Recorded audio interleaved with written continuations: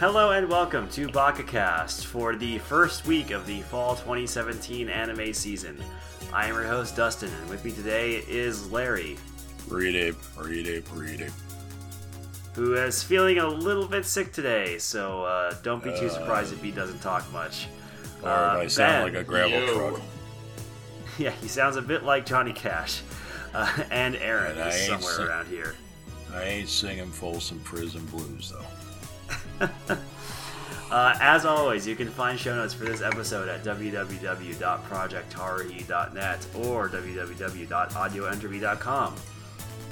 And let's begin with the remnants of the previous season, starting with My Hero Academy, episode 38, where everybody goes shopping and Deku has a very bad time. Yeah, he gets that unannounced visitor. Yep. Yeah, so the show kind of starts, if I'm remembering correctly, or maybe it's in the middle portion, I can't remember, but it starts with Decay. Decay's reaction to the two new villains who show up wanting to join him because of Stain, and how ticked off he is that Stain is more popular than him. Yeah, that was in the beginning. Poor baby. And the Decay guy is Shigaraki. Yeah, and so he basically goes and terrorizes Deku in order to sort of figure out the meaning of life. Well, basically he wants to know why, he wants Deku's opinion on, what makes Stain different from him. And Deku's Stain's a bad guy, but, he at least has a motivation that I can understand, whereas you're just an asshole. Well, it's kind of all gets down to one word, two words, actually. All Mighto. Yeah. Yeah, so of course Stain completely misinterprets everything that Deku is saying because he's obsessed with murdering All Might. So not Stain, Decay gets obsessed with that, and yeah. This episode was fine. It was fine. There was less character interaction than I was hoping for. It was kind of all very much focused on Decay and setting up the next arc. Yeah, season 3. But yeah, I don't know. It's not a bad episode, but also it wasn't super captivating either, because I don't really find his motivations particularly interesting. Well, on the off note, the young lady decided that maybe she likes him, and her reaction when she gets back and finds him about to be murdered. Yeah, Uraraka is good. Yep. So, but yeah. Yeah, this is... Yeah, well, okay, yeah, this is the thing about... Yeah, this episode is mostly a kind of a decompression episode. You say decompression, I say, disappointing, mostly waste of time. Almost filler. I don't want to call it a complete waste, because it isn't, because there is some decent stuff in there. But for the most part, I found it kind of shallow, to be perfectly honest. Well, I found it shallow enough that I give it a 3, and the series overall 4.5. I'm probably not going to rate this season. I don't know. I feel weird rating seasons of a long-running shonen show. All right. Like this. But yeah, man, I just super don't have a lot to say about this episode. Again, mostly because I just don't find Decay's motivations to be at all interesting. It's just very generic, villain hates the hero sort of thing. Well, and let's see. One for who's the guy in the chair with the tube? Is that One for All? Oh, that's All for One. One for All yeah. is All Might's power. All for One is the main villain's power, and he reveals that he's basically setting things up for Decay to take his place as the primary villain of the world. And he'll also there's be a little immortal? bit of maybe I don't. There's a little bit of implication also that maybe Decay hates All Might because maybe he was someone that All Might wasn't able to save. Yeah, I saw that. I was going to ask about that. Thank you for bringing it up. Yeah, there's, yeah, he actually, yeah, there's a history there which will be revealed next season. Yeah, I'm sure they'll tease it and stuff. I don't know. I just don't care about that guy, like, at all. He's not interesting. That's why the episode got a 3. Like, the honestly, the other two villains who show up to try and join him had more interesting personalities. I want to know about the dude who's, like, kind of, like, just fed up about everything. I want to know what his deal is. But yeah, I'm going to give this episode a 3 as well. Because at the very least, it had decent scenes with Deku and Ida and Uraraka. I'm going to give this episode. I'm going to give this episode a 4. Mineta was in it. That also dropped it a point. That's true, yeah. Mineta making, like, his typical Mineta jokes of, like, oh, we're going to be at camp, I better get some things that will let me peek in on the girls while they're naked. I hope Decay gets to you first, Mineta. All right, so now, shall we move on to Blaha Soul? Yeah, let's get this out of the way. Rage of Bahamut, Virgin Soul, episode 24. A episode that, back when I said, what the worst case scenario was, I was not imagining that somehow they would outdo my own worst case scenario. Oh man, this show crashed and burned hard. Oh, it was not enough for it to just crash and burn. It also had to drill to the center of the earth. It crashed, burned, and then burned its bridges behind it. Yeah, and have the molten wreckage just, disintegrate into the Earth's core. It's holy crap. Okay, so let me go sort of like bit by bit here. So, as I predicted, I'll start with like the base level stupidity. So as I predicted, the conflict is solved by, Mr. Fantasy Hitler using his wrist powers to kill Bahamut. So, that's the base level of, yes, this is exactly how I predicted it would happen. And also he lives, because of course. Nina then there's another layer there where Favreau gives Nina a pep talk. Favreau, if you'll recall, being the guy who initially was totally okay with murdering Fantasy Hitler, giving her a pep talk that said, hey, if you love this guy, go save him, because back when I had the chance to save Amira and look for a different way of defeating Bahamut, I didn't take it. And I'm like, Favreau, are you comparing Amira to Fantasy Hitler here? Or Nina, either way.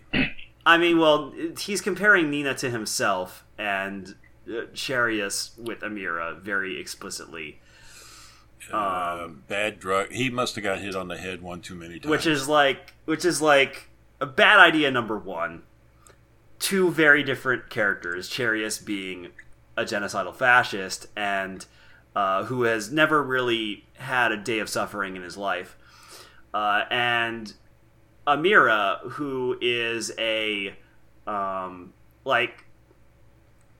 lady who was abandoned, who didn't get to grow up with her parents because she was an outcast from both heaven and hell, who was then captured and, used as a sacrifice to, seal Bahamut, who basically had nothing but struggles in her life. It's like, oh god, not quite true. That is not quite true that Charios did not have any struggles, because he started out before he was king. He was the illegitimate child of the previous king, and he had to go. So he, as basically a literal royal bastard, he had to go through. He had to put up with a lot of crap. So right. Okay. Yes. I'm sorry. He had some struggles before he became the most powerful and rich person in the world. So my he had apologies to Charius. A little social status issue. Yeah. Let's see. Also, Bahamut did a number on things for him. Bahamut did a number on a lot of people. Yes. I'm not going to give that to Charius. He can go to hell. Yes. Yes, he can. So, alright, so that's strike number 1. Strike number 2, Bahamut is defeated by the power of love between Nina and Charius. On a positive note, and the only positive note in this show, Nina, using the device along with Charius does make her mute, so she can't talk anymore. So... that's okay. Yeah, Charius is blind. Yeah. Charius is blind and she's mute. So, well, yes. The thing about that is, it's actually even stupider than that. It's because, okay, Nina's intervention did not actually make a difference in killing Bahamut, because Charius by himself activating the device would have killed Bahamut anyway. The thing was, Charius by himself activating the device, killing Bahamut, he would have died in the process, which would have been better for all concerned. So therefore, Nina's intervention had the effect of basically preventing Charios from getting killed, which made everything worse for all concerned. And that brings up my next point, is that during the aftermath, during the denouement, they have a bit where they're like, oh yeah, and then Charios resumed his duties of being king, and everyone was okay with this. I'm like, really? So he just started being king again, and everything was okay. So we put blind Hitler back on the throne, right? Which just brings up again, like, the question of, okay, so if Charius is like a perfectly fine king now, then what was his deal with the demons in the first place? It was that magic dime store wristband that destroyed itself after he killed Bahamut. That's what it was. It was that wristband thing. It infected him. Okay, so the deal with that is after all was said and done, Charios just quietly repealed his policy of demon oppression, and he just, without making any apologies, or any self-criticism, he just like, okay, I'm going to stop oppressing demons now. Everybody loves me. Everybody loves me now. It's just, there's just no, there's just like no development on Charius's part. He just does things randomly depending on what the show needs him to do. Like, when they wanted an antagonist, he was like Fantasy Hitler, and then when they want a tragic love interest, then he was just, then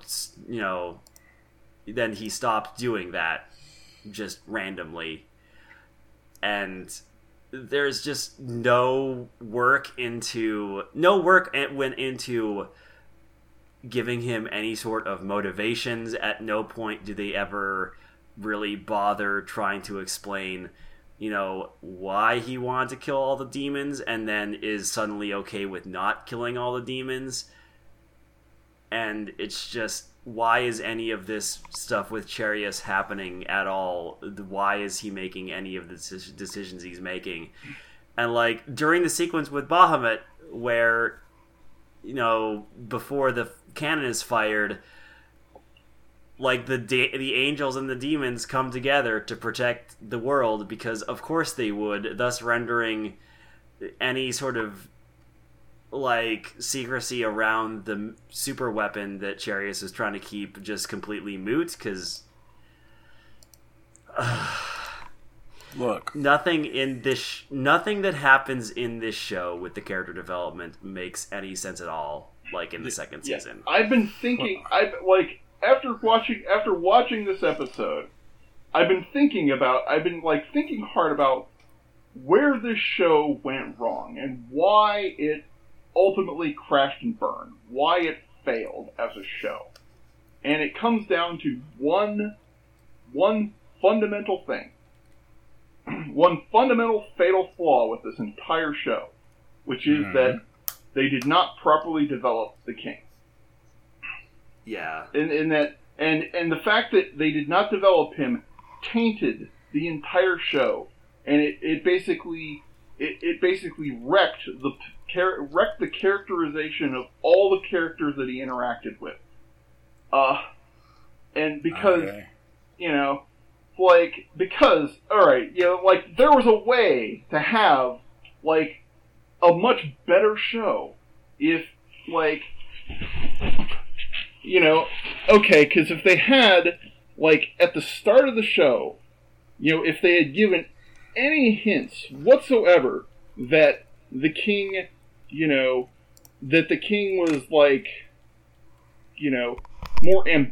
a more ambiguous figure, that he wasn't just the bad guy, that he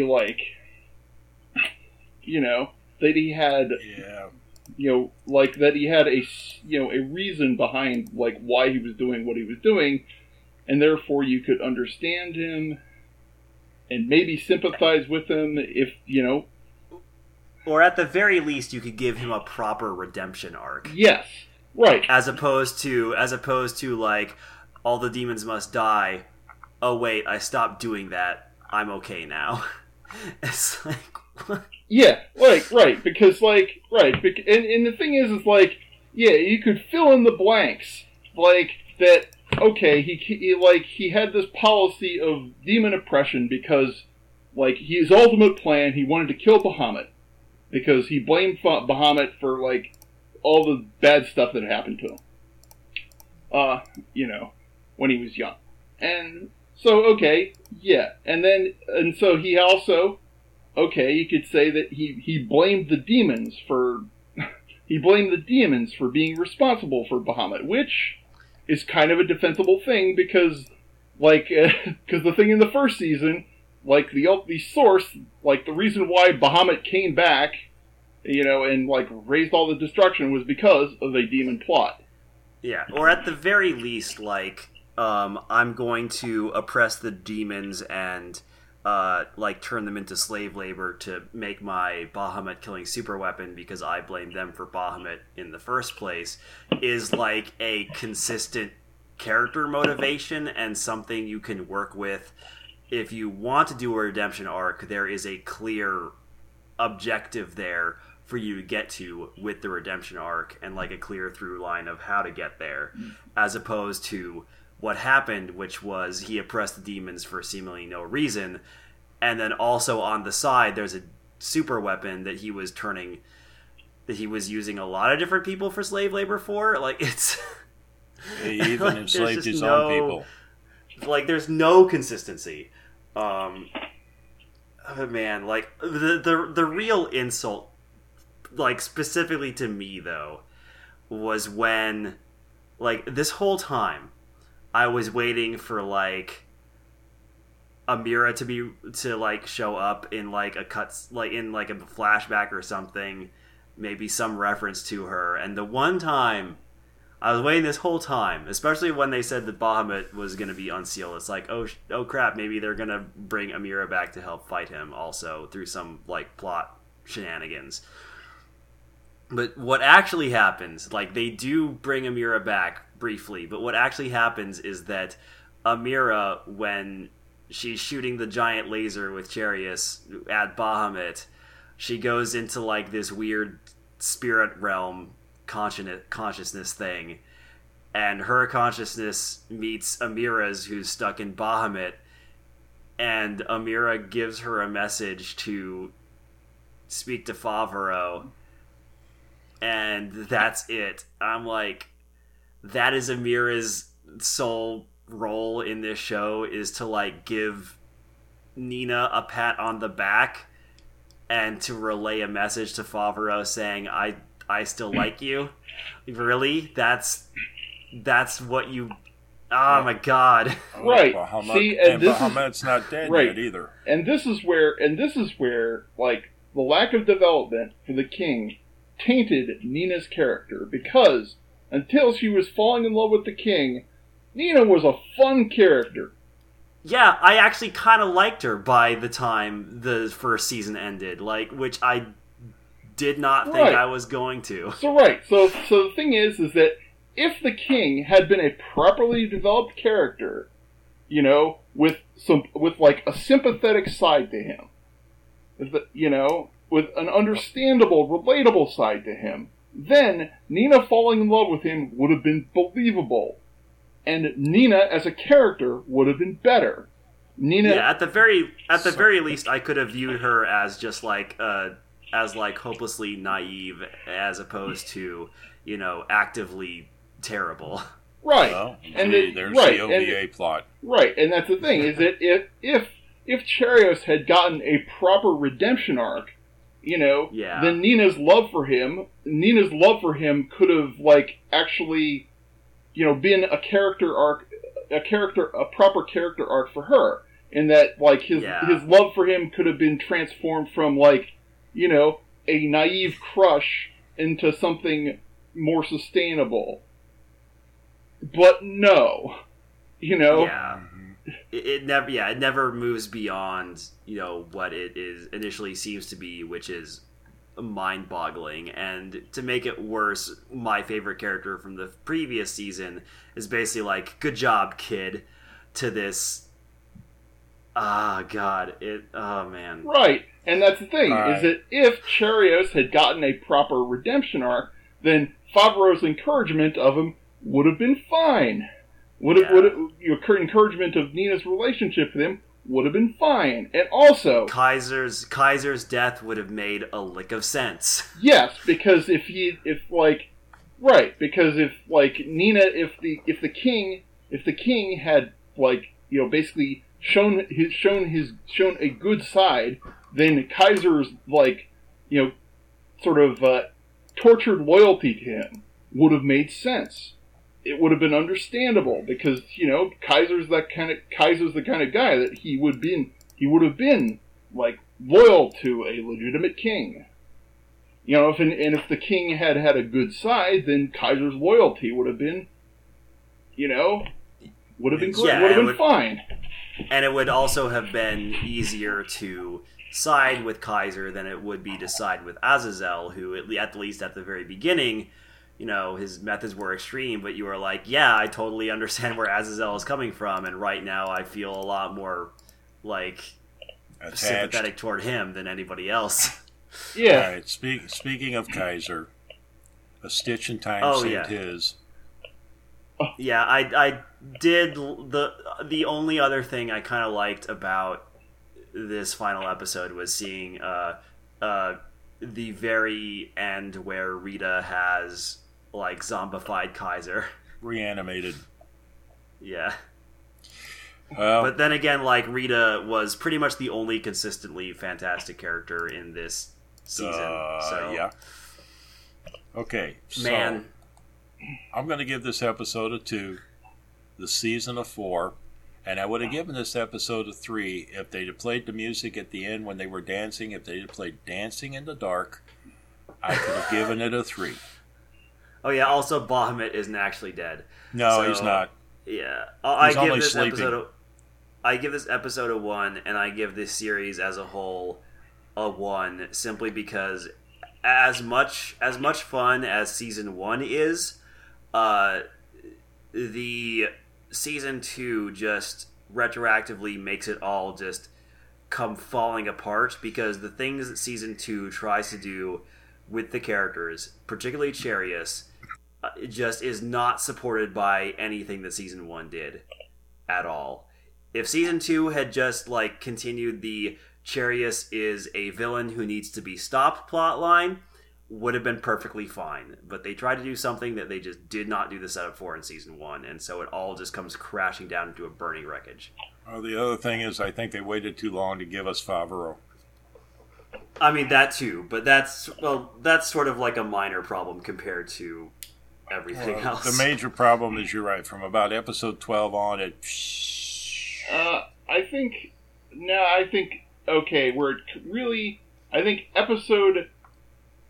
episode 18, or maybe episode. I don't know the episode where it wasn't episode. It was like basically the last third of the show is where it all fell apart. Is when they leaned into the romance. They leaned into the romance arc they did not lay the groundwork for. Yeah. And so, yeah, I'm gonna give this episode a 1, and I'm gonna give the series as a whole a 2. And I think the thing about this season that's particularly galling is that I can see like the seeds of what could have been a really great show that just it's like, and the fact that they did not, like, the show did not achieve its potential is really frustrating. Yeah, those are always the most painful failures, are the shows where it could be like legitimately fantastic, but it just fails on so many levels. It's why I get pissed off at Sword Art Online so much, is because there's a lot of cool stuff that Sword Art Online could explore if the author was interested in anything with more depth than like nerd wish fulfillment. It occupies, like, Brage of Bahamut occupies that same sort of space where, like, if the team had better writers on the staff to create, a better through line for the show, it could be one of my favorite shows in recent memory, but instead it's just a complete train wreck. Yay. Next. So, yeah, moving on to Fate Apocrypha, episode 13, which is getting harder and harder to put up with. Like, I'm still kind of hanging on thanks to the occasional scene where Mordred shows up, and it's the best show ever when that happens. Particularly in this episode where Astolfo's master, who is at this point the most annoying master, she has her evil monologue cut short by Mordred just suddenly chopping her head off. Don't ask how they stealthily arrived in a car. It's fine. Just roll with it. I just like that they then leave rather than kill like the two people they were fighting a second ago. Yeah, Mordred just doesn't care anymore apparently. Which, hey, whatever. Mordred can do what she wants. But yeah, like, the show is great when Mordred is on the screen. But whenever she's not there, it's just kind of Like, it's really... The flaws of the show are really becoming apparent when all you've got to go on is Shiro's whole deal, and, like, as nice as Jean initially was, she's just become ludicrously boring. In fact, all the other servants have become just really boring, honestly. Okay, Semiramis is cool. Okay, no, yeah, that's true. But yeah, I'm probably going to keep powering through it just cuz I do want to see more Mordred, and I like Mordred a lot, but it's just kind of dull right now whenever she's not on the screen. This episode was okay. Had some good bits, but was mostly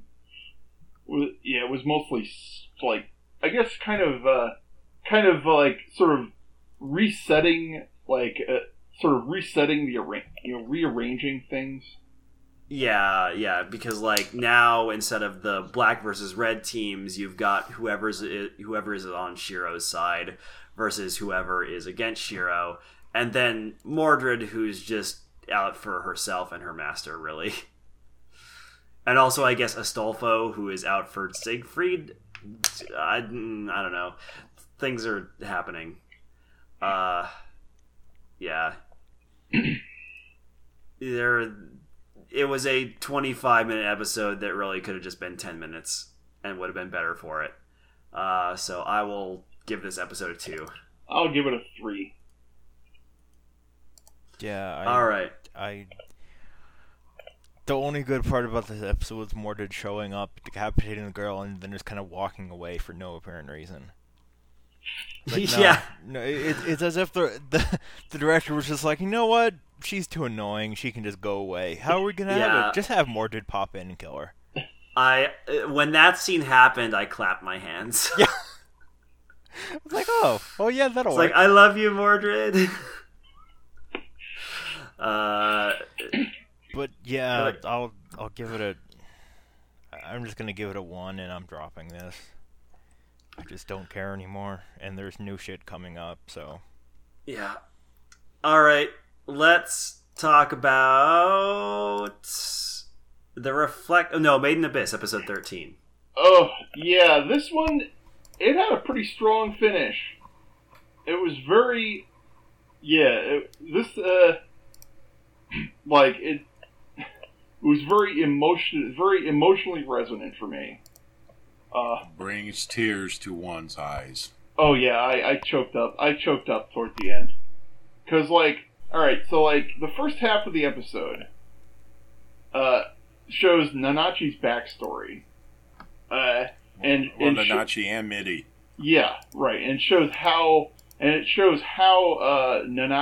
and Mitty got cursed. And it turns out it wasn't just the curse naturally working to them. It was actually there was actually a reason behind it, and it was actually done by artificial means. It was guinea pigs. Yeah, because Nanachi and Mitty were basically orphans that got snatched up by Bondrewd, who was one of the White Whistles, who was basically experimenting on the street kids, to basically better understand the curse. And so he was basically taking these orphans and pairing them up with each other and dropping them down to level 6 and then bringing them back up so they get hit by the curse. Only they had a gadget so that partially redirected the curse onto one of the pair rather than the other, so that it would partially protect one of the two people that he sent down and up from the curse. So that was why, Nanachi just got turned into a bunny girl, and Mitty got turned into the monstrosity that she was. It was because basically Mitty got got cursed double. And that whole process, which plays out over the first half of the episode, is intense. And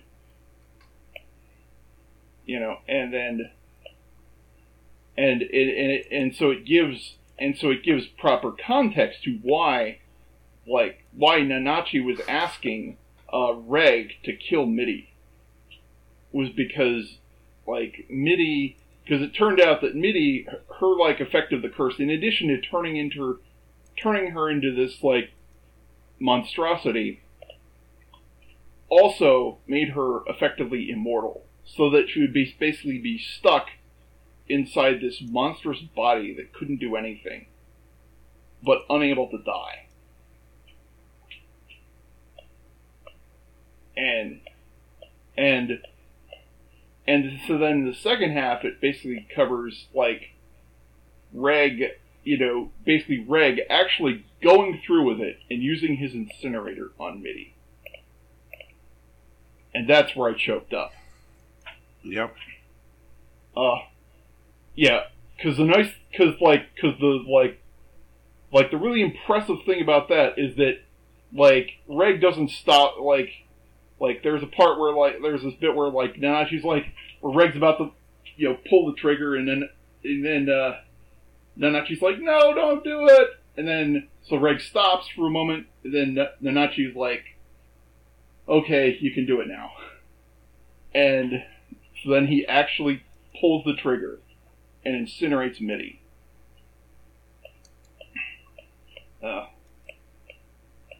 and yeah, it was heartbreaking. And then by the end of the episode, at the end of the episode, Rico wakes up,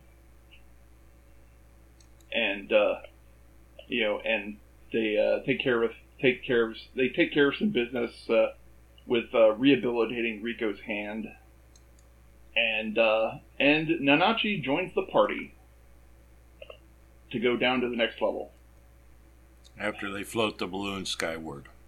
Oh yeah. Yeah, right. Another cool thing at the end of the episode. At the end of the episode is it, it shows so it intercuts between Reg, Riku, and Nanachi making their preparations to go down further, and it has the balloon that they release. It tracks the progress of the balloon that they released up through the levels. And, the progress of that balloon is actually a compelling story in its own right.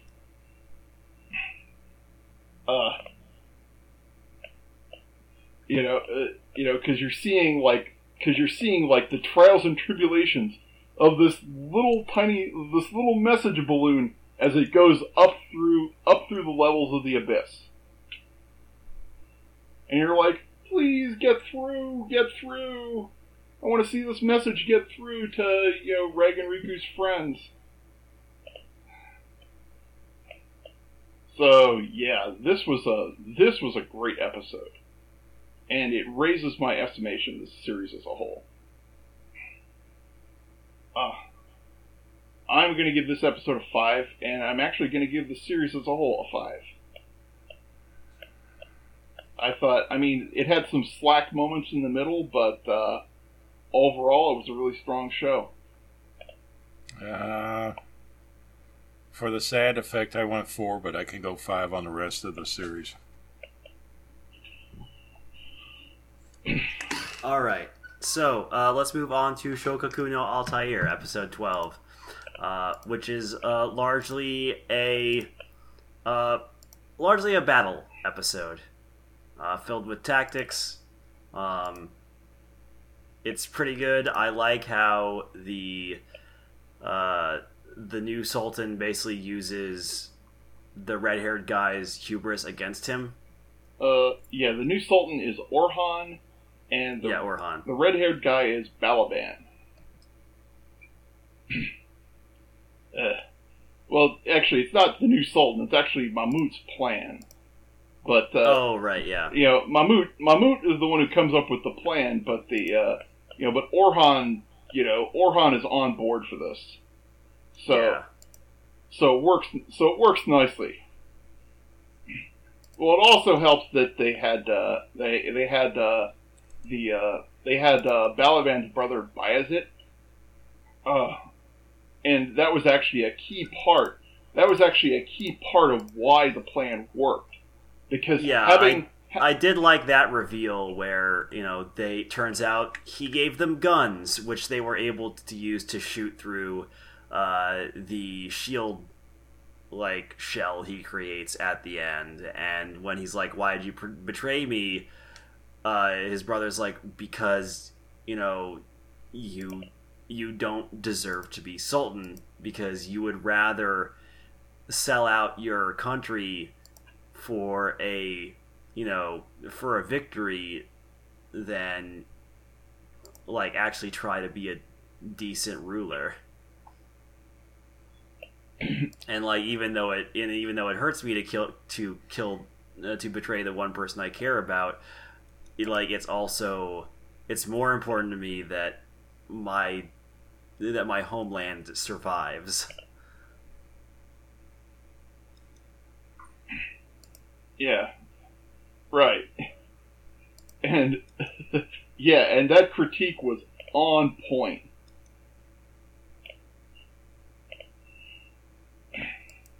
Yeah, it was good. I liked the episode. I also don't really have a lot more to say about it, again, because a lot of it was battle tactics that you kind of just have to watch it to appreciate the combat scenes. Most of the character work is done at the end with the scene between Balaban and his brother. Yep. Yeah. Anyway, yeah, good episode. It was good. I liked it. Even though I don't have a lot to say about it, I enjoyed it a lot, so I'll give it a 5. Yeah, I'm gonna give it a 5. Let's move on to the Ancient Magus's Bride, the prologue episodes, 1 through 3, which basically tell. Oh, by the way, I give Altair a 5. We skipped the reflection. Oh, whoops. Yeah, okay. That's why I didn't comment. I thought we were there. No, I totally forgot. Let's talk about the reflection, episode 11, which was weird. So, we learn that Eleanor's brother was, inside her the whole time, and, she just had to let go of her identity and existence in order to let, her brother, who is Wraith, come to the forefront and take control. And then he uses Eleanor's power to teleport every reflected wasn't to the White Sands. It wasn't just Eleanor's power. It was also the Allen women that his people collected. Oh right, yeah, them too. Yeah, so they all got they all got teleported to the White Sands, which the reason Wraith teleported them all was to basically go hey, join me in defeating you, join me in giving me your power. So I couldn't remember if he wanted to. I initially thought he was gonna be hey, let's all just make a utopia outside of humanity so we can just live in peace. No, sort of doing a Magneto sort of thing, but no. The point of his plan was that the reflected that he took up were mostly because remember that the reflected were divided into bright star reflected and darkness reflected, based upon whether they were exposed to the light or the smoke of the reflection. And so his plan was to provoke a confrontation between the reflected and the military. So, basically to have reflected, fighting against the soldiers who show up at White Sands. Yeah, and the soldiers, they're clearly jerks, but they aren't intending to fire the first shot amazingly. But yeah, he uses the bubblegum dudes illusion powers to make them fire a gun at the minigun on the helicopter at the gathered reflected, which convinces a bunch of them to then try to attack the military, and we've got our heroes trying to hold them back and keep everybody safe because they know what's actually going on. It's on the one hand, it's done well enough, but also I feel it is the predictable way of taking the show. And for the most part, the reflection has wanted to do sort of different things than other superhero shows have done, but in this case it's just very by the book, right? And just honestly, it's not bad, it's just very disappointing, really. The next stage, this is the culmination. This is all that it was leading to. Well, yeah. So the next stage of the plan evidently is to basically use this confrontation to turn all the bright star reflected into darkness reflected, and make them thus easier to control, I guess. Yeah, I guess, man. It's just I was hoping for something a little more interesting and unique, but yeah, we need Eleanor. We need Eleanor back. Please bring her. Yeah. Please bring her back, because she was really the heart of the show. Yeah. Also, I'd like at least some character development for Exxon. It seemed like that's where the show was going with the latter episodes where we were actually going to learn more about Exxon's past and get some development for him. But then, like, that just never happened. It's weird. They had a more interesting path right in front of them, and they just didn't take it. So now they've got, like, only, like, one more episode to wrap this whole thing up. Yeah, I'll give this episode a 2. I'm going to give it a 3. Alright, now let's move on to Ancient Magus' Bride prologue. Which I really liked the first like 10 minutes of episode 1, because it did a really good job of setting up the world and making it seem like really unique and magical. But then when the actual plot line for the prologue started in earnest with Chisei telling her story about a like wizard she met in his library, like, it's fine, but also I found it very slow and kind of dull and heavy-handed, to be perfectly honest. I'm not sure if this plot line is an accurate representation of what Magus' Bride will be, but it doesn't feel like it is, judging by how it started. I'll say this. This is anime original. Oh, okay, I see. Yeah. I honestly was not impressed. Like, it wasn't particularly bad, it was just not... The first 10 minutes were far more interesting than anything else that happened in the prologue. Yeah, the rest of the show is actually more like... The rest of the series is more like the first 10 minutes, because, like... Oh, that makes me very glad. Because all those characters... all those characters we see in the first 10 minutes, they get introduced over the course of the series. I really like the werewolf. Yeah. Or whatever he is. I'm assuming he's a werewolf or some sort of were. Well, we'll just not say anything right now, so... Yeah, he's fantastic. I really like the lady with, like, the... like with the water fairy familiar or whatever. She's got a really great relationship with that familiar. I like how the magic feels very whimsical, almost. Mm-hmm. It's just got a very nice aesthetic, and I was immediately charmed by the characters that were introduced in those, in the first half of episode 1. And then from then on, the story was mostly, here's a bunch of jerks, and also this kind of unengaging plot line about how Chisei's life sucked. It's like, okay. Honestly, I don't like it mainly because, like, it introduced a lot of stuff that you shouldn't know yet, as well as not being all that good and not being a good representation of what the show is actually about. Yeah, the prologue isn't good. Like, watch the first 10 minutes, watch the first half of the first episode, and as soon as it gets to Chisei telling her, like, story from her childhood, just stop, because there's nothing worth watching. Honestly, like, it's not that it's bad, it just feels kind of pointless and not interesting enough to... Well, yeah, I found it interesting.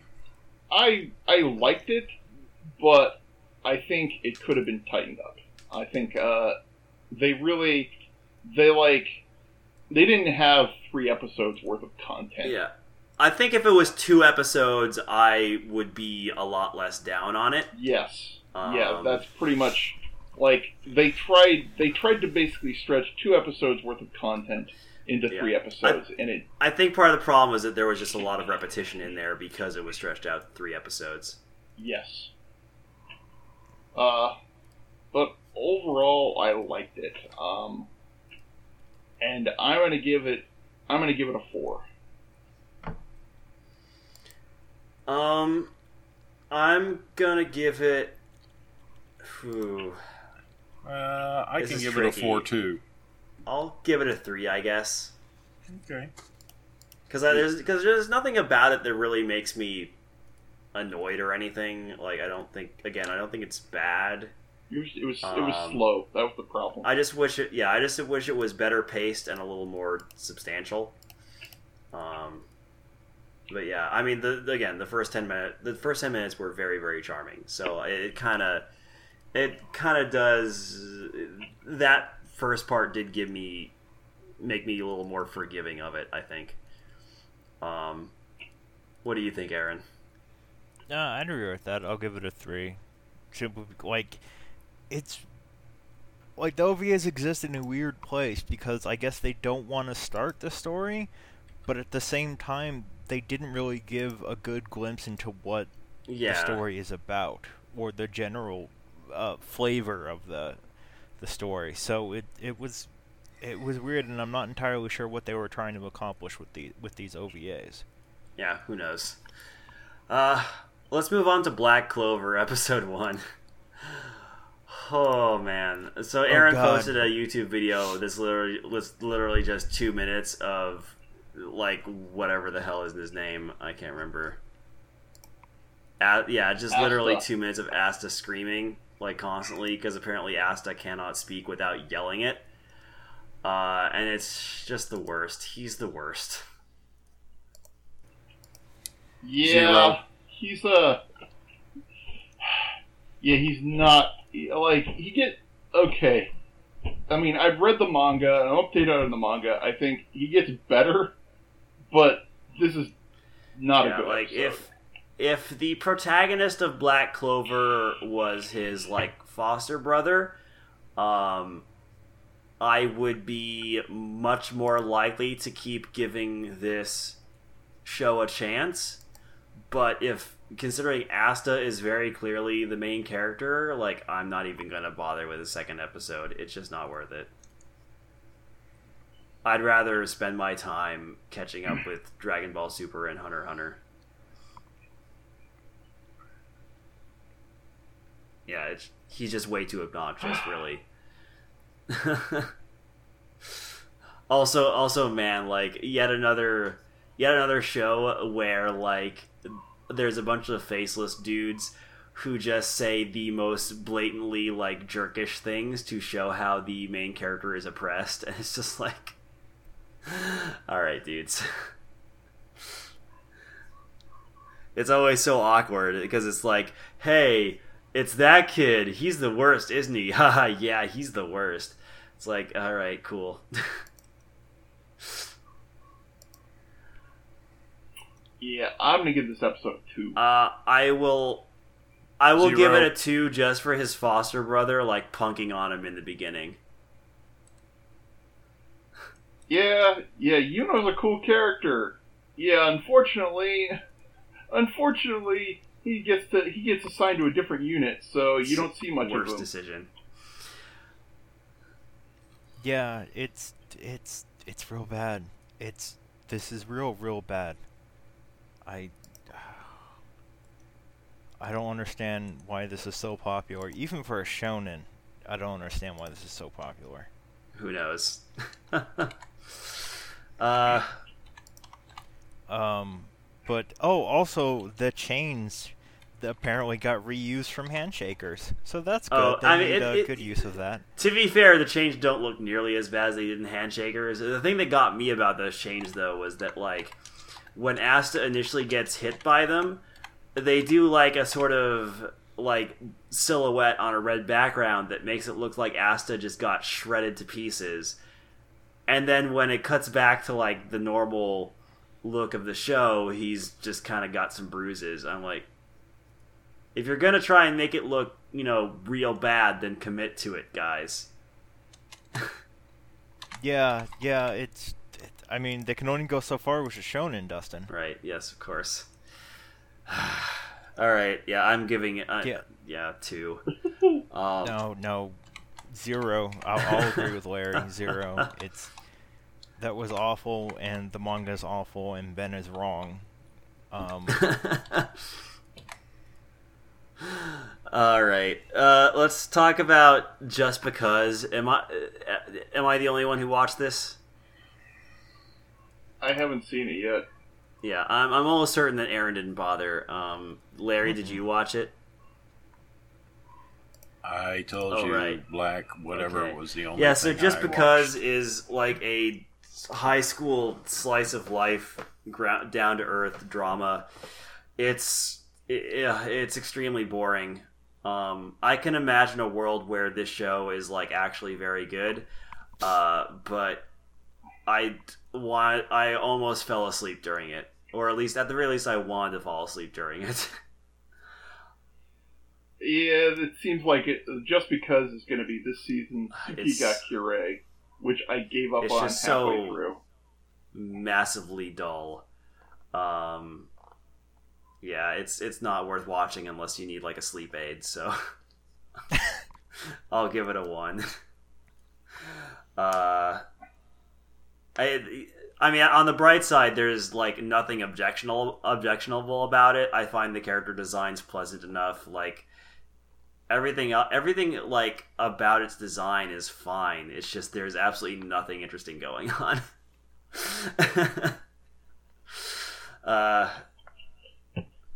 High school slice of life is just not thing. I mean, there are some high school slices of life where I understand why people like it, even if I don't particularly care for it, but I cannot imagine why you'd watch this one, because, like, there's nothing really happening. Like, the most exciting thing that happens in this episode is a dude makes a home run. That's it. It's like a dude is practicing baseball for, like, an hour or two, and he finally gets a home run at the end. That's it. That's the most exciting thing that happens in this episode. Let's move on to Junie Tyson, episode 1, which almost has the opposite problem as Just Because, where there's almost too much happening. Yeah, it's like I liked it. It was fun. Except for one thing. It was a thing, yeah. Yeah, it was a thing. Which is that, like, the fundamental, like, the only real problem I have with this episode was that, the Boar character keeps talking over the action. That was annoying. Yeah. And, like, she's like, so it's got all these scenes where characters are explaining things, and the Boar character is talking over them, like, in her internal monologue. Also, I mean, to be fair, we won't have to deal with her anymore. So yeah, that's another thing that I was about to say. Like, we sure did spend a lot of time on her backstory for someone who gets immediately offed. Like, as soon as half the episode was her backstory, I was just like, no, this character's gonna die. And then when she starts fighting and she's imagining herself, like, winning and how she's gonna win, I was like, yeah, you're definitely dead. If the death flags didn't get you by then, like, that was the one thing that tipped me off, because I'm like, oh, okay, she's doing the imagining her victory thing. Now she's definitely gonna die. Yeah, it's like, it's a show that has potential. It's interesting enough. And now that the Boar Lady is out of the way, there's one less annoying character there. Other than Rabbit, who has a neat power, but Rabbit himself is, the very, very typical, like, I'm insane. His design is absurd. His design is the one thing that makes me not hate him completely, just because it's so ridiculous. I actually like the Boar Lady design. I mean, I feel like everybody's design in this show is actually pretty good. It has a very good aesthetic, very good animation too, honestly. Well, it's by the same studio that did Hellsing Ultimate. Oh right, yeah, that makes a lot of sense, actually. Yeah. If you're and Drifters, so if you were gonna pick someone that fit this, yeah. Man, talk about a typecasted studio, huh? Yeah, like, it's got potential, I think, but also it's one of those shows where it could either turn out like very good or just garbage, and you're not entirely sure which at first.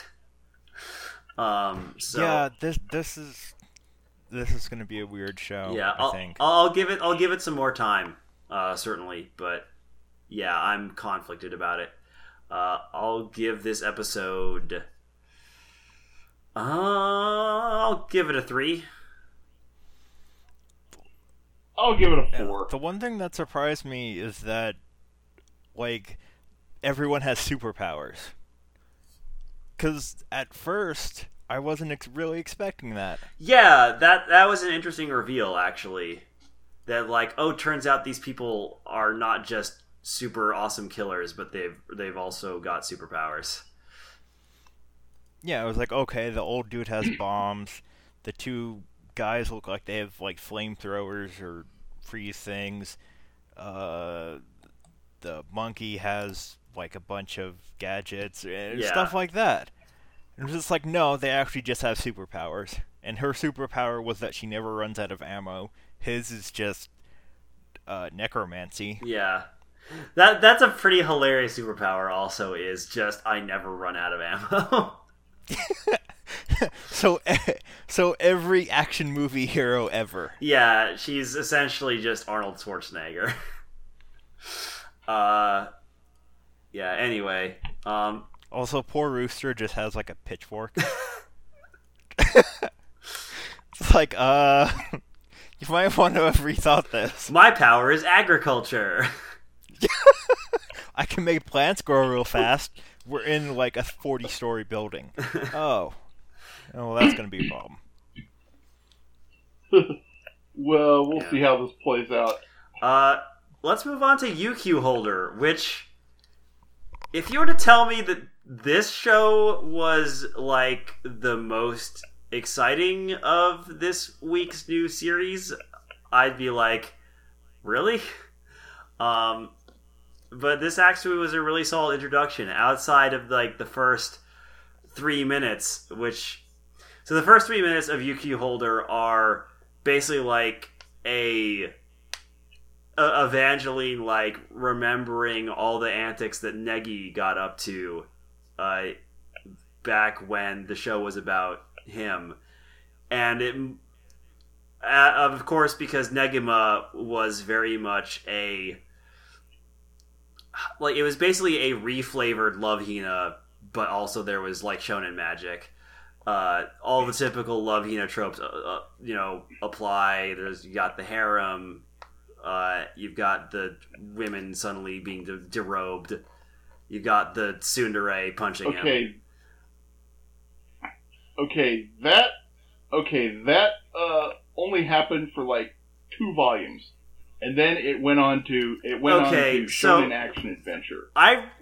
So I remember reading Negima. I read, like, at least 8 volumes of it.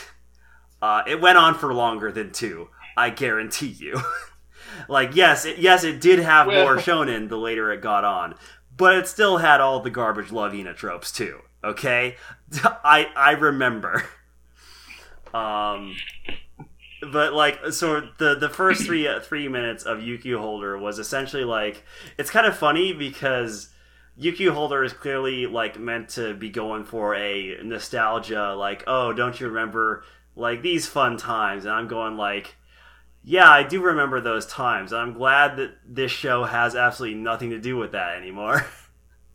And again, that's the nice thing about UQ Holder, is once that the show proper gets started, there is absolutely none of those garbage Negima tropes in there at all. It's just Evangeline being badass and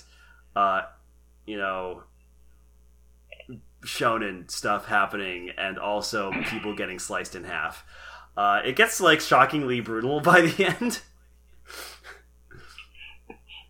Right. Yeah, it's like right, because the bad guy turns out to be this bounty hunter who'd been hunting Evangeline and caught up to her, and so, like, he, like, cut her to pieces, and he, like, chopped off Tota, the main character's arm,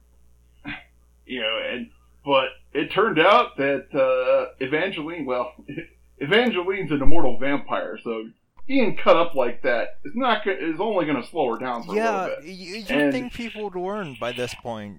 Like, no, don't fight Evangeline. That's a very, very bad idea.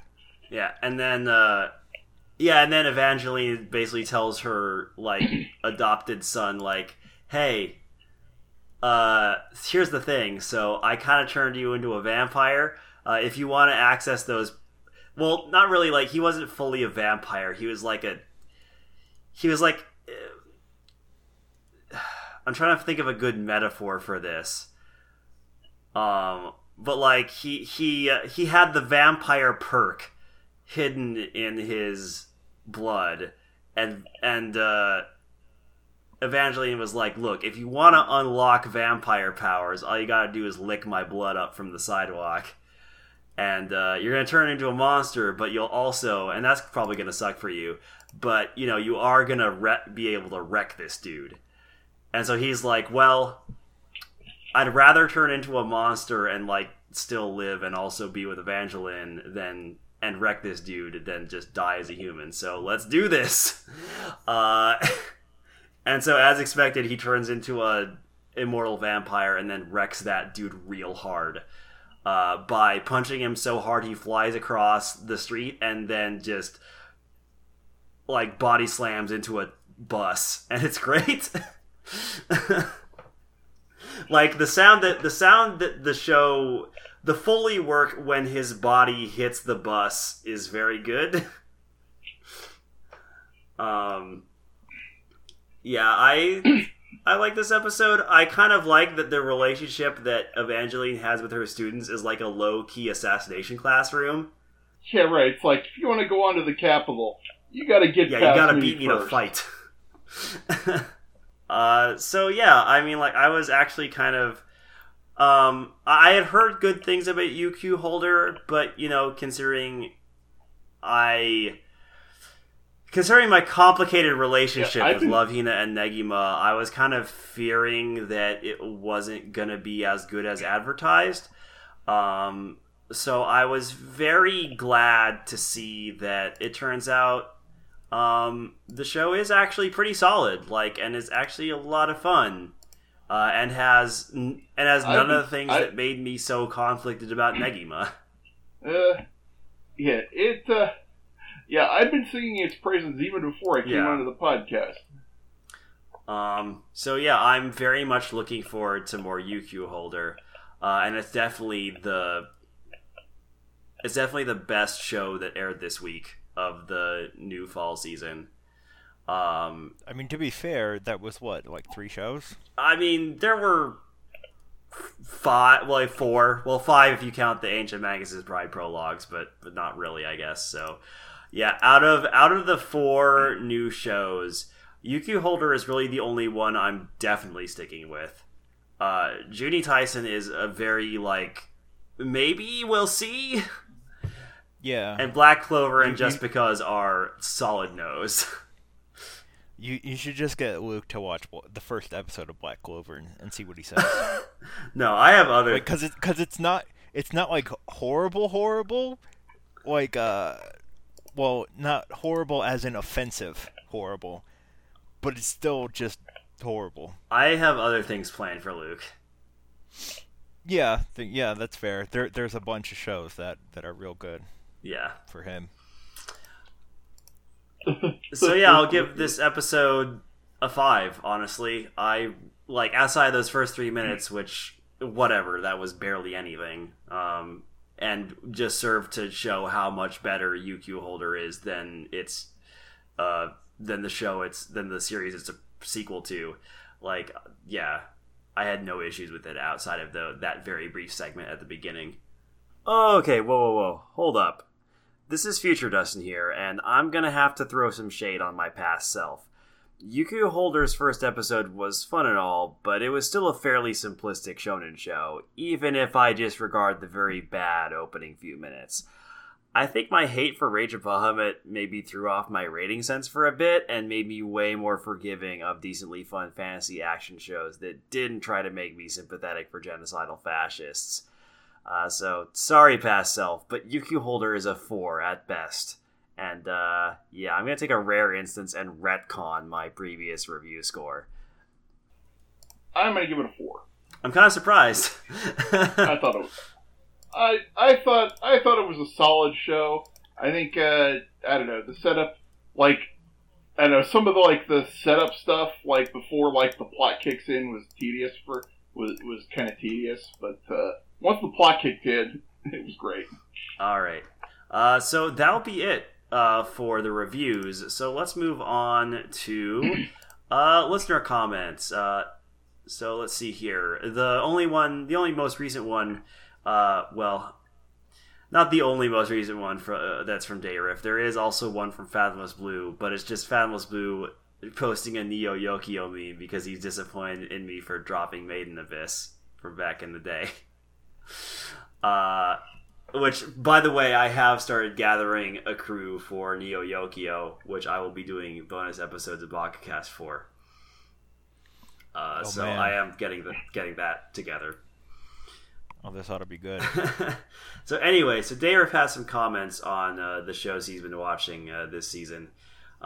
With the My Hero Academy season finale, we finally see the anime reveal one of the series' big hidden cards. Facepalm Guy isn't just the leader of the villains, but he's also explicitly the next generation, being molded by All for One into the next great villain, just as All Might is trying to make Deku into the next great hero. The show is clever about the parallel too, making sure that the villain's journey always seems as pathetic and grubby as it would be. Midoriya takes inspiration from All Might, while Facepalm blames All Might and is driven by petty jealousy. Yes, I know Facepalm has a name, Ben. I don't respect the character enough to bother looking it up and using it. He doesn't deserve to be anything other than Facepalm. Dayrif, you and I are kindred spirits in that regard. But yeah, no, if there is something that's nice about Facepalm's arc, it's that it's very clearly meant to be a mirror of Deku's, in that where Deku's is very much like positive, Facepalm's is just pathetic.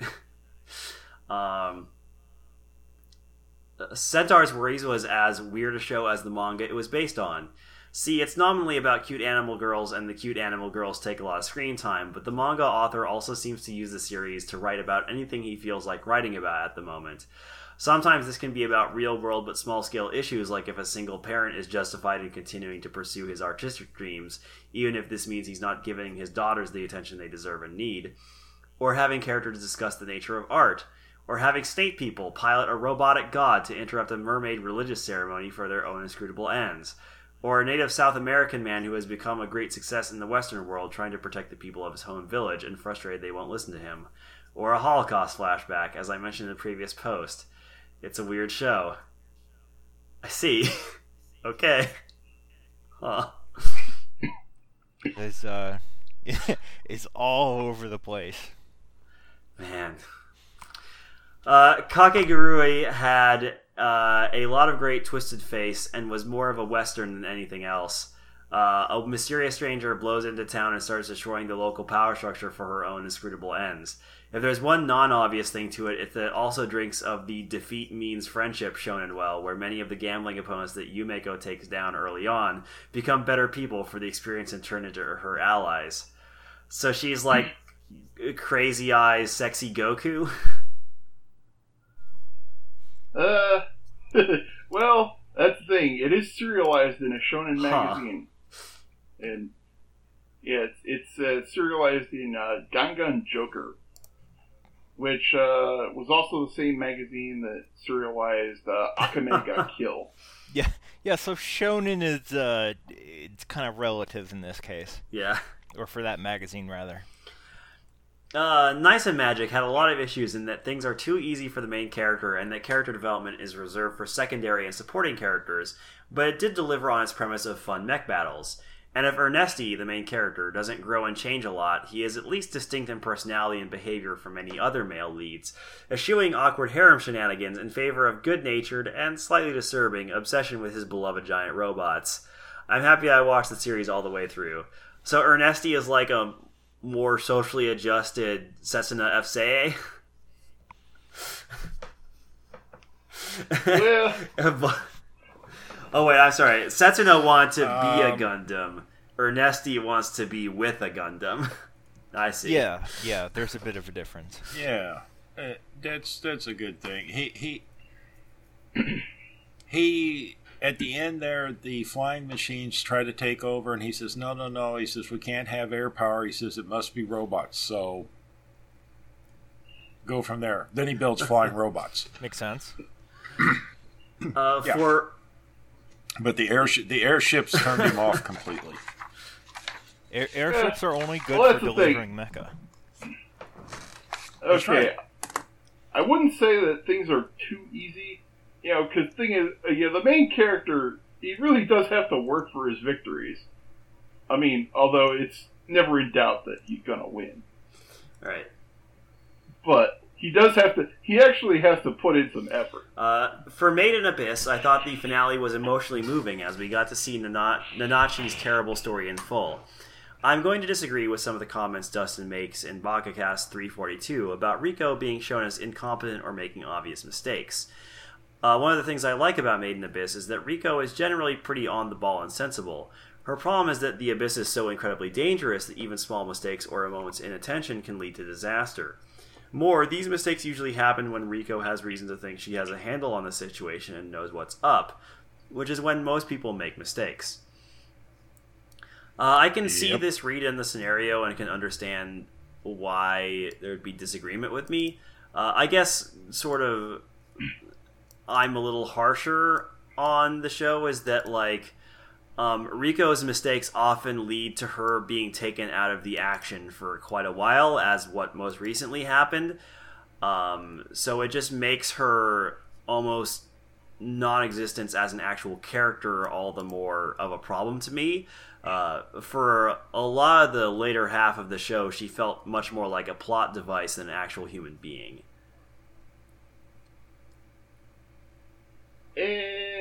I disagree with you. And at least to me, the impression I got that Reg was slowly becoming the actual main character and was the one who got to do things, whereas Riko was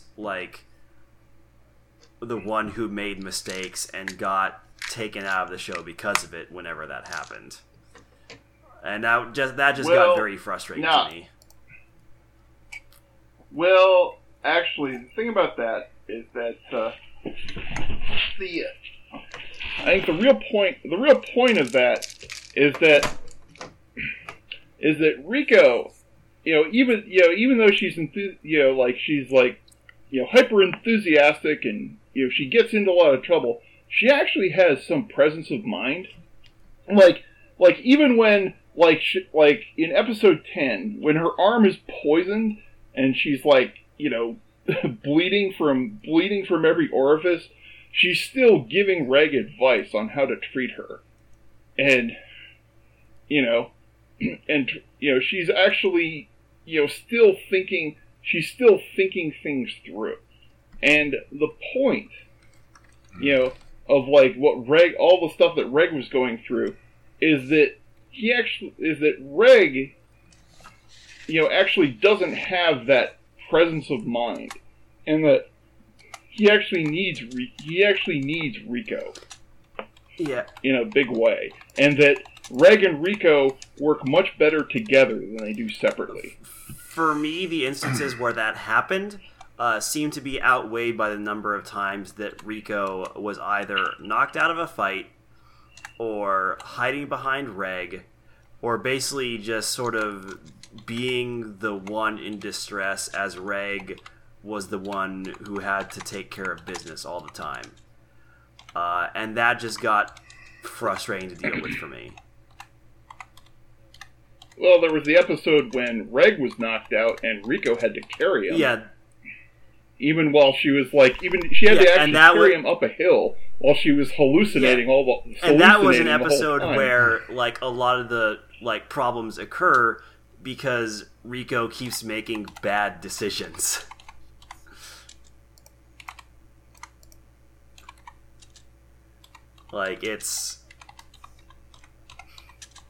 Yeah, I think this is just something we're just not gonna see eye to eye on. I just do not think I just do not think Rico is handled well at all by the show.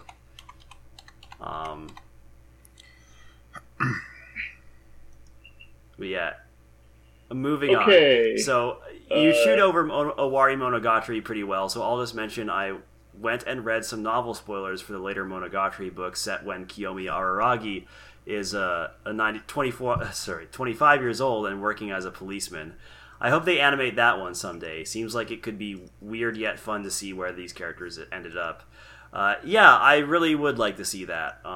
In fact, I'd really like it if Shaft kept animating at the all the Monogatari books, because I like the series, and even if they don't directly, even if the main plot line is wrapped up right now, I still want to see those characters more.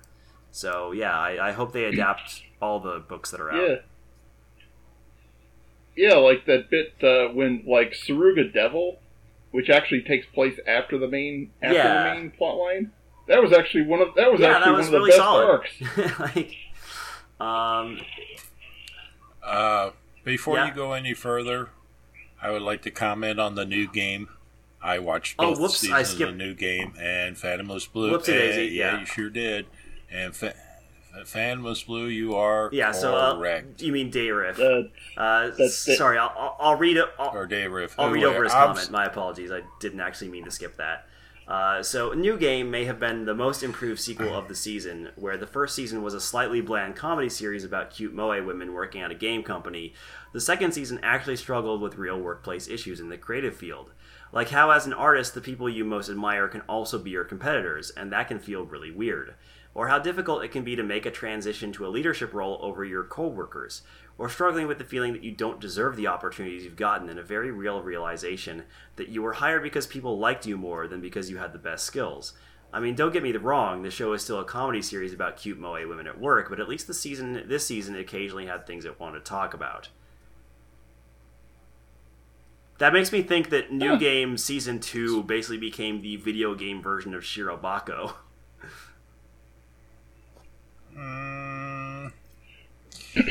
Well, all the seasoned veterans kind of got on the side, and the low-time people were put in charge of a new game, and it got pretty interesting because there was a lot of, wait a minute, how smart are you? How old are you? Because the lead character is only like a year and a half out of high school, and she's working at a gaming company. She's that good. So and she comes dressed in her school uniform because it's the nicest thing she got. So yeah, she shows up. It's like, well, wait a minute, how old are you? And they're all going out drinking. She's like, I can't drink yet. Oh yeah, right. Here, have some iced tea.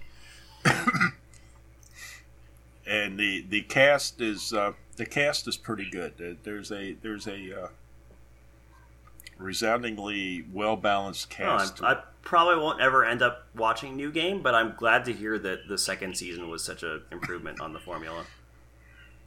I'm waiting for the third, because there's enough for a third season. All right, so continuing on, my feeling is that the Princess Principal finale stumbled because it felt constrained to do both a dramatic everything blows up conclusion, but also to reset everything at the end to preserve the status quo so they could do a second season. Everything has changed, but not really. I also felt like it chickened out with the princess's character being against the coup even before she knew it was doomed to fail. If you say, I intend to become queen, but you're not willing to eliminate the people between you and the throne, you never really meant it. Yeah, I do. I forgot to mention it during my thoughts on that episode, but that's a very good point that, also bugged me, in that the princess is very much about trying to gain power for herself so she can fix the problems with the kingdom, but also at the same time is not willing to support the people who are trying to oust the people in power who are oppressing them. And the show never really treats that as cowardly. It doesn't really make any commentary about it at all, other than showing, isn't the princess a good person? It's like, well,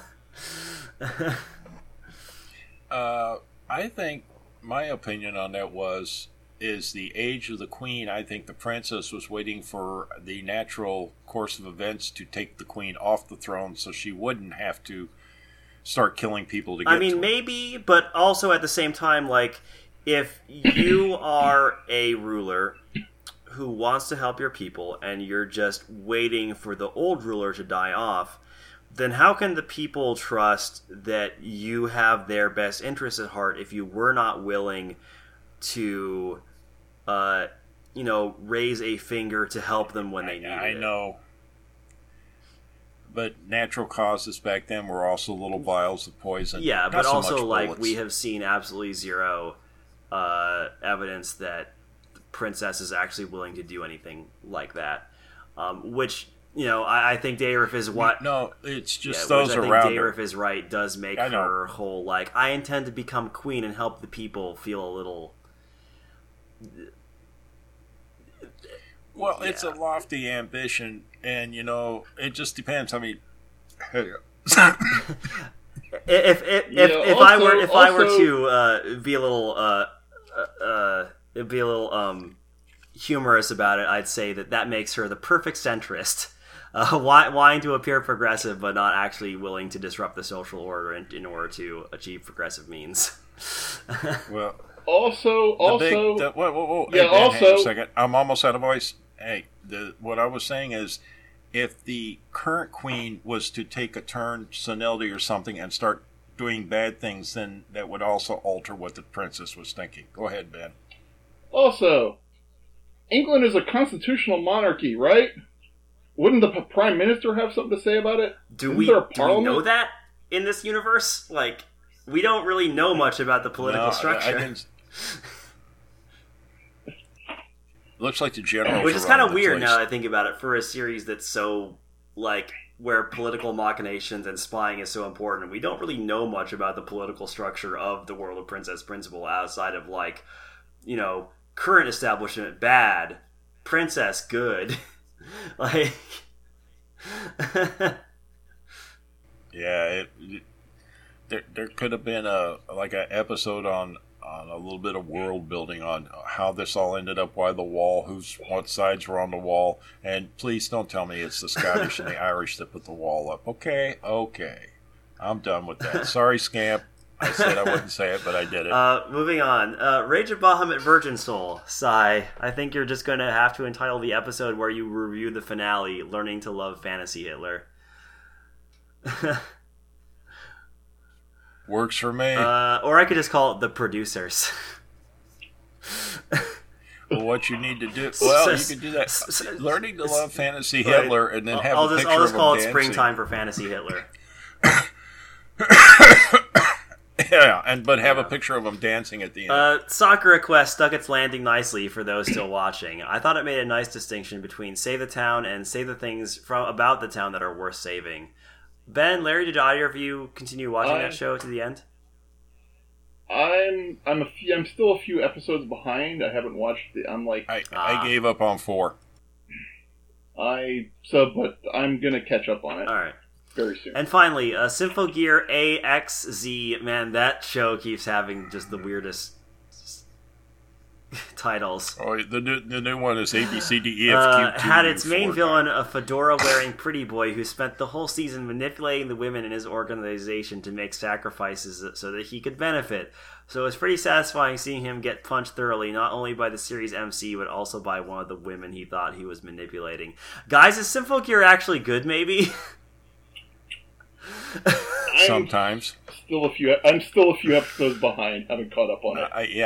I'm mid. Because man, I keep people keep saying things that make Symphogear sound actually good, but then whenever I try to watch it, I'm like, they're like half of this is good and the rest of it is just very bad. If you've got to roll with the singing, if you can't stand or handle the singing, you're not gonna like Symphogear. I mean, it's not even necessarily that, but I remember the show, the GX episode that Luke and I watched, like, the first part of it, like, was, like, really solid. And then, like, the action scenes were, like, pretty good. and then the rest of it was just like kind of boring dialogue. And so, like, I wanted to like it, but man, I'm so conflicted about that show. I really want to like it, but there's just so much that's also just kind of boring about it. Anyway, just for your own thing, keep reading to the bottom, and I've made a comment, and I'm so so apparently, like, we've been having problems with Discus, where, like, our blog, like, basically our comment system on Project Haruhi, just so you know, is kind of screwy right now, where if you make a comment and the little, like, blue box at the top left shows 0 comments, we can still see the comment. It's fine. It's just that it's not counting properly for some reason occasionally, because according to Larry, an update prevented Discus from transferring posts to WordPress. So the count widget is WordPress driven. So who knows what's going on? If you make a comment on the blog and it's not showing and the counter isn't going up, don't worry about it. It's fine. We can. Yeah, and the other thing is the plugin is not approved for this. WordPress has gone faster than the plugins have, and so it's like there's a beta version of the plugin out, but you know how I feel about using beta software. Also, I just want to briefly mention that I remember when, because I always come to these episodes late. I don't think I've ever watched an anime episode when it aired, so I see everybody else tweeting about it before I get around to it. But I remember seeing Scamp and Fathomless Blue reacting to the finale of Baja Soul, like, simultaneously, and seeing them hate on it, filled by Dark Soul with light. It was very cathartic to know that both Scamp and Fathomless Blue also very, very much had mean things to say about that finale. Though even I could not truly imagine the horror of the final episode just from reading their tweets about it. Yeah, when I saw it, I was like, "Oh man, Dusty is gonna hate this one so much." But yeah, anyway, not only did Bahamut Soul train wreck, the train fell down the cliff, exploded into flames, and then everything trickled into the ocean and polluted it. Fish are dying now. Yeah. The whole planet ecosystem went down the toilet. There, that's got that covered. For this episode of BakaCast. As always, you can send comments or questions either to our blog at www.projectharuhi.net or audioentropy.com, or you can send us an email at bakacast@projectharuhi.net. And without further ado, Ben. Whack. 3, Dustin. 2, 1. Kirabosh. Well, I tell you what, the things I do for this podcast. Y'all have a fun time, and I hope that I'm feeling better by the next time we record. If not, you're just going to get another version of Johnny Cash. Good night.